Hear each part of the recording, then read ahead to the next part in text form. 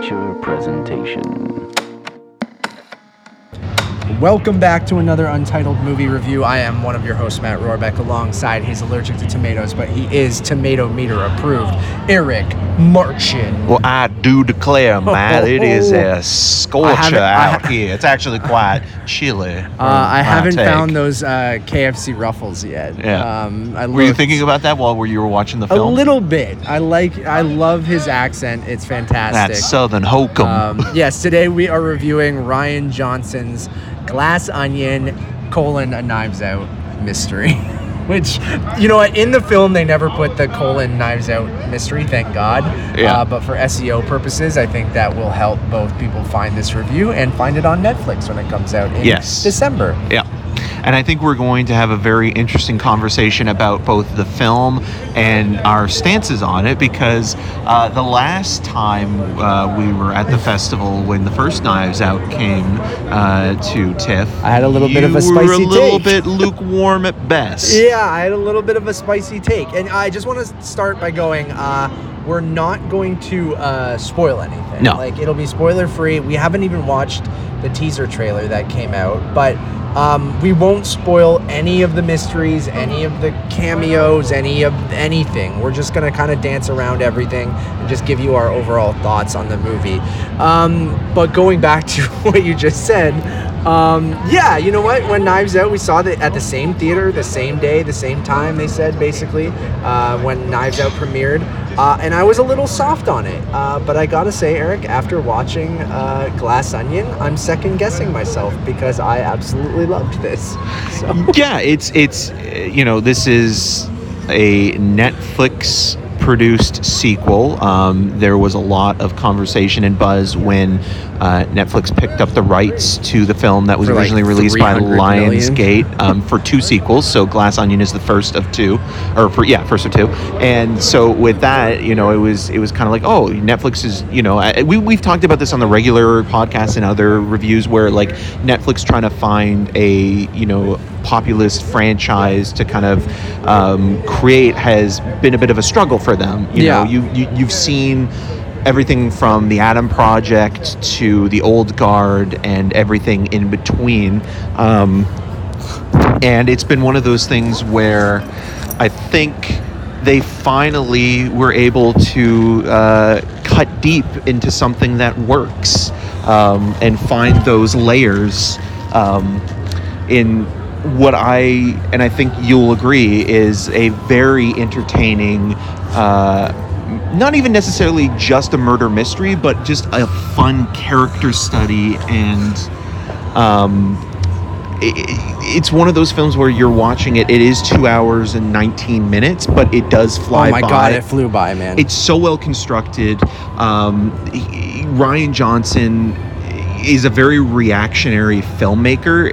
You know, we're not going to spoil anything, but I think we should maybe discuss that it does take place during the pandemic, and it is like the first Knives Out, reacting to kind of, you know, the now. Like with the first one, it was very much taking, you know, toxic masculinity and online sort of criticism and trolls to task in response to The Last Jedi, as well as also just, you know, the world we live in now.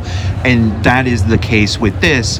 What is also refreshing and completely you know, a complete relief here is that the pandemic aspect doesn't weigh the movie down. Like, you're not taken out of the fun. I was worried at first, Eric. Yeah. I like going back to how I felt about Knives Out. This begins, the two women in front of us just making me absolutely lose my mind because they were like on their phone the whole time talking, leaning over so they were blocking part of the screen. So that maybe contributed to it a bit. But as the movie began, I was like, oh no, I don't like this. I'm like, split screens, it's COVID stuff. Yeah. Like, I just like, it felt almost too in the now, and then some of the kind of introductions to the characters and, like you said, the cameos, some of the humor in those first moments was pretty rough for me. And I was real worried. But then the movie kind of gets its legs when it kind of gets away from that. It goes to Greece, which we know from we know it takes place in Greece, from the teaser and from just knowing about the production. I think the movie finds itself, finds its mystery, and its what its social commentary is, and I think it just fucking sails from there, and it's so good. Yeah, and it's one of those films where it does take a minute, and like you, I was worried that it was almost becoming a parody of itself, like the first movie, but it's just like almost like, okay, let's just make this a complete and utter joke. But as soon as you kind of, not only Grease, but I think it's at the end of kind of the introduction of the ensemble cast. Yeah, you settle into it. Yeah, because this is not spoiler, but you know the cast of suspects are all invited to a island vacation in Greece from a kind of Steve Jobs, Jeff Bezos kind of esque character played by Edward Norton, who is amazing as this guy, and Edward Norton's always been a very serious actor usually, but when he does lighten up and have fun, whether it be The Italian Job, which his character in that is quite similar to this, or even Birdman, where he's kind of poking fun at his own image, his own self-image, he can, I've always liked him as an actor, but Same. I think he gets in his own way, and when we reviewed, a little too self-serious sometimes, something right? like Motherless Brooklyn, right? Yeah. Oh God. Exactly. But here, he's kind of amazing in that role, and then Craig really is having so much fun as Benoit Blanc again, but really kind of embracing the campy, hammy side of that kind of southern charm. And Janelle Monáe has a very tricky role, not because of her, but because with some of the script, I think it could have backfired. Absolutely, yeah. But it does, both the performance and Rian Johnson's writing and direction know where not to fall. Yep. And it is one of those movies where it is so opulent in its design and its the Glass Onion property itself is just you can tell it's like a Netflix production, because they spent every this is probably why they had those board meetings where it's we have to crack down on, because they spent so much money. They paid Rian Johnson $100 million, rumored, we don't know any of this, Ram Bergman $100 million, the producer, and Daniel Craig $100 million for these two movies. Yes. And then you got to think the budget of the movie's got to be probably $100 million. Yeah, and then some of those cast members don't come gotta cheap. Cost. That's part of the whole production cost. But I think the standouts for me are Daniel Craig, Janelle Monáe, and Ed Norton. So you already kind of brought them up, but I think the whole cast is absolutely fantastic. Catherine Hahn, Kate Hudson, Dave Bautista, Jessica Henwick, just all crushing it. Just absolutely crushing it. They all meld so perfectly together. The mystery unravels in such creative, fun ways, and much like the first Knives Out, which I didn't hate, I just was kind of indifferent on it, or soft on it. I thought it was fine, and I want to go revisit it after this. But I think even in that movie, Rian Johnson is very playful with the material. It's zany at times, but then the mystery is dark at times too, and just between always the relationships engaging. And his use of cinema and editing it to those dollies, man. Yeah, the dollies. There's some great suspense shots that are both funny and really kind of intense. You know what I'm talking about too. That's just there's you guys will know this shot, but there's one shot in the film that shouldn't. It's just such an ingenious use of an ingredient that is just one of the most suspenseful scenes we've seen this year in cinema, and the branding of that ingredient as well. And there's so many good in Hollywood jokes, and product placement and what have you, but capitalism as a whole, right? I've seen so many movies, again, a theme in Hollywood lately, much like with Fabelmans, directors doing their own childhoods. A theme of just anti-capitalists and social elites and things like that. And Parasite, I think, is a big reason why that's happened. And I think Rian Johnson does a great job with it, because again, I think he understands it. I think he knows how to poke fun at it. And I think this movie just plays out perfectly. And his use of, again, flashbacks and editing to kind of reveal bits and pieces of the story, and you can see it's expertly crafted. But then the other thing I love too is even on the mystery standpoint of things, like he never seems like he's trying to outsmart you. He's just trying to make like a really engaging, fun thriller mystery. Like it's not like it's like, haha, I got you. But that's like, more on you because you're trying to outguess it or figure it out. And even if you do, and which I think we talked about it, like we eventually kind of came to the conclusion, partway through the movie. But I think the best mysteries, you want your audience to sort of figure it out. We said the same thing with After Party, right? Like this reminded me a lot of that. After Party, I think, is also influenced by Knives Out because totally. In terms of like talking about anti-capitalist movies, about autofiction, the murder mystery, the Agatha Christie-esque style of filmmaking has been brought back, I think, because of Knives Out being so successful. Because that first movie, even though it has a great ensemble cast, basically a single location, very simply made, and I don't mean that as a slight. I mean just like it cuts out what it needs to and keeps you engaged with a rather satisfying story. And Johnson's doing the same, just with a budget that kind of is more exuberant in its production design and in its casting and in its locations and things like that. It's kind of ingenious in its own way that it's like it's taking money from this major corporation and to make this anti-capitalist movie where it's almost punk rock in a weird way and for that's doing a Ryan that. Johnson thing too, man, and that's what I kind of love about it. And there's just so many great lines and moments that are just like had a guttural laughter from us and the theater. And but also really smart. Like there are moments where it doesn't feel like it's like trying to force some sort of new quote.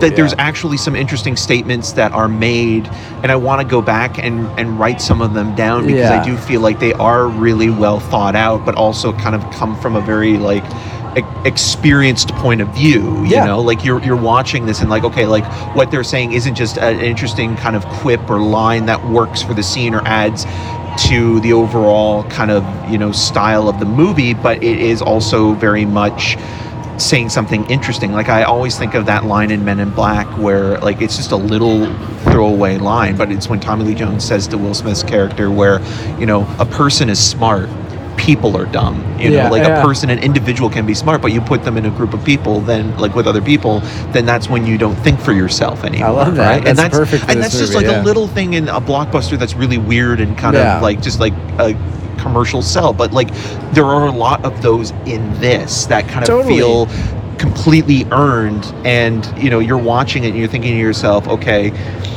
I get why he wanted to continue making these movies because he's also a huge fan of The Last of Sheila, which he had actually did a screening of with the original Knives Out when it was here, and Warner Brothers or Warner Archives released it recently on Blu-ray. So if you kind of want to see like that as an influence, which was co-written by Anthony Perkins and Stephen Sondheim, I highly recommend checking that out as well because you can tell where that all comes from. I hope he continues to keep making these movies as long as he wants to. Like again, it's made me immediately want to go back and I think I gave Knives Out like 3 stars or something like that. Like I didn't dislike it. I just was like, oh okay. I think Knives Out is a more traditional murder mystery, even though it has it's subversive in the sense where he still makes it very modern in his own. But this I feel like kind of it still feels very much like the same because Benoit Blanc and Ryan Johnson's voice and things like that, but it does feel like he's even more playful with the murder mystery aspect in this one. And like I think one of the things in Knives Out where I'm like, I thought it played its hand too early, right? And then it always played catch up for me where I was like, okay, what is the mystery now? And I felt like it wasn't completely satisfying near the end personally, because they go, oh well, it's put on as a simple murder mystery but was something more, so maybe I need to go back with that lens and revisit it with that. And this is doing a similar thing, but I think like you said, with the budget and the location, and just like I felt like even the humor, and I know there's a lot in Knives Out, but I think it just kind of cranks it up to 11 or 12 in a good way. in this movie, where I just was constantly laughing, constantly engaged with the mystery, constantly trying to figure it out, but not really worrying too hard about figuring it out because I was having such a good time. Yeah. And I think that's what kind of makes a good murder mystery. You want it to be satisfying, like the solution, and I think it was in this. But then there are some great, moments before that kind of play into, even deconstructing these types of movies and murder mysteries in general, and kind of the meta nature of all of that I actually still really like too. Yeah, and again, it's not too clever for its own good either, where like it works with both the commentary and the entertainment kind of mixing really well, and like it's not subtle, but at least it's not stepping over itself and sort of explaining what it's doing or how it's trying to kind of go about deducting clues and putting things together and ultimately coming to a very not realistic, but a very entertaining, conclusion. It's one of those films that earns every moment, it portrays on screen. And again, the character beats are great. Another name that we forgot to mention is Leslie Odom Jr. as well, who's really wonderful in the movie. And yeah, it's just interesting to see these actors kind of all play off of each other. Like, I really love the scenes between, Janelle Monáe and Daniel Craig, and then Daniel Craig and Edward Norton. And like, even like one like little one-off moment with Edward Norton and Jessica Henwick, where it's just like, her being just like, Kate Hudson's assistant is like, who are you? Like, exactly. And that kind of just grandiose assholishness. Kate Hudson just crushing it too. Yeah, man, I think it goes back to just being playful and Rian Johnson having fun with it. And like, even the way he gets Benoit Blanc involved in the mystery, I think is ingenious, right? Because I guess with these movies, if you still want that suspension of disbelief of like why he would be there, or why, like, right, like, why is Poirot always around when a murder is happening, right? Why is the world's greatest detective always there? And I think he even plays around with that stuff like in a really, really fun way. And well, that was Angela Lansbury in Murder, She Wrote. Like, the joke was always, well, Jessica was the murderer. She was the true mastermind behind all the kills. She was always there, right? So I think that kind of plays into this movie. And it's got the he's known for being the world's greatest detective, and even how they kind of like say that, it's just it goes back to a quote we have been quoting from this, of like, it's so dumb, but it is like that dumb smart of like that Rian Johnson I think is really good at. And he's an extremely online guy, and he's an extreme, like, I think he's very in the know with what's going on. So that's why some of that early stuff that we said is a little bit more forgiving, because he kind of wins you back later with some actual, like, again, I complain, a movie we won't be reviewing during TIFF, but I'll talk about it on the post show and stuff, like with the menu, and even I guess to Triangle of Sadness to an extent, right, of like the social commentary in those movies. All three of those I think are pretty similar, but I think one is having a lot more fun with it in Glass Onion, and all of them are levels of, sort of surface level, but I think this movie does the best job of taking the piss out of all those types of people, and not necessarily giving you like deep social commentary, but at least kind of again doing a fun job taking the piss out of them. So like, I just had an absolute blast. And I know we've done a good job tiptoeing around without saying really anything about the movie, but like, but why we liked it, and how performances are great, music is fantastic, dialogue, the script crackles at every moment. Like, it's just one of those things where like, it does feel like it's not simply just a sequel for sequel's sake. Like, it actually has more intrigue and investment for fans of the first movie, but also in a way kind of outdoes the first film in a lot of ways. I mean, obviously with my hot take, I think it does, but I do think he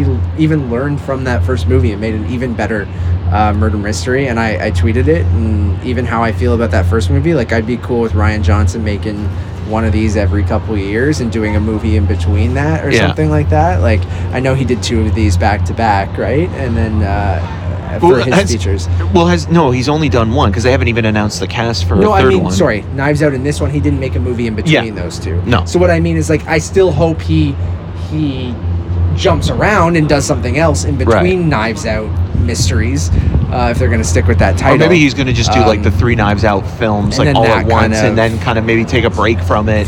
Because it almost seems like he had like, again, like we haven't read the specifics of like the the announcements when he was given all that money by Netflix to go and make these things, but it almost seemed like it was kind of like, okay, like you after doing this you should go and make this because there's like an obligation or something, like again, like contracts, things like that. But I don't know, like maybe he does take a break and does something small or what have you. But Knives Out was a smaller movie, but I almost feel like with him taking that this gig, it's like, okay, well, like you got to do another one, right?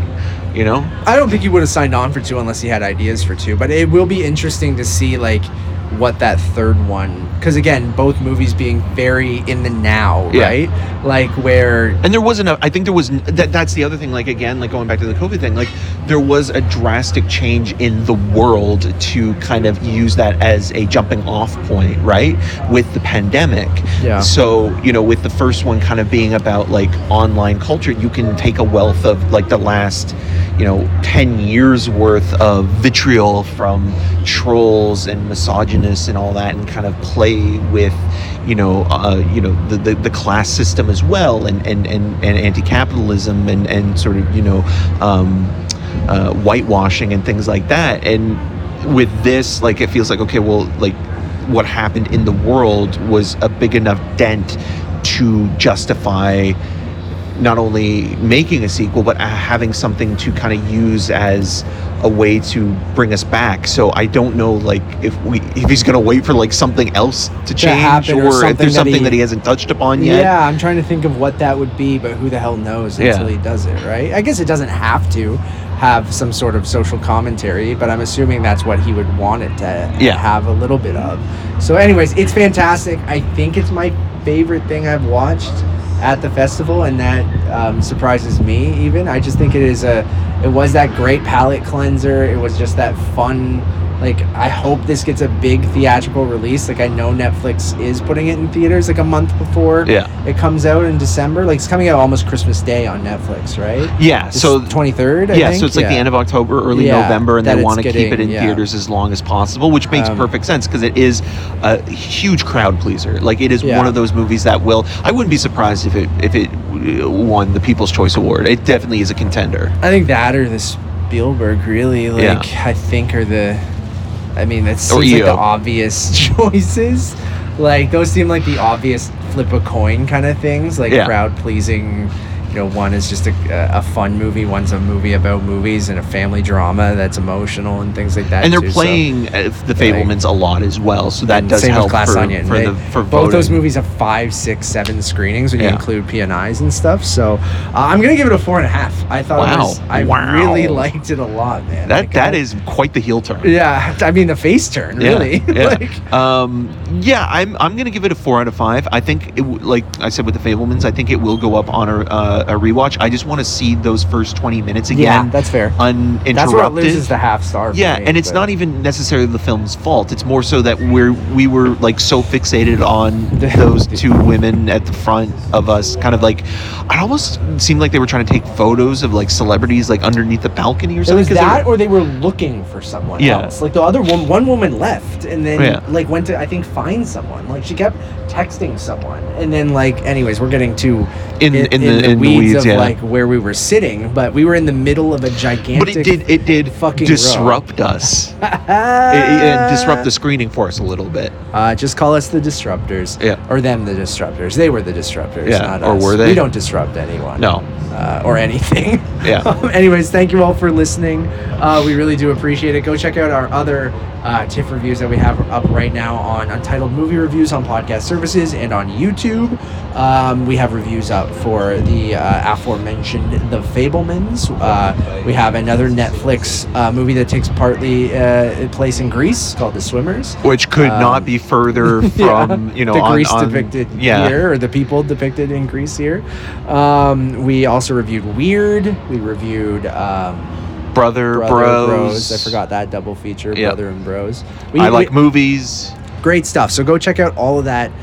Causeway may or may not be up. An interview that Eric did with the director may or may not be up, but it'll all be up soon. So just one-stop shop for everything. Head over to Letterboxd, which is Untitled_movies.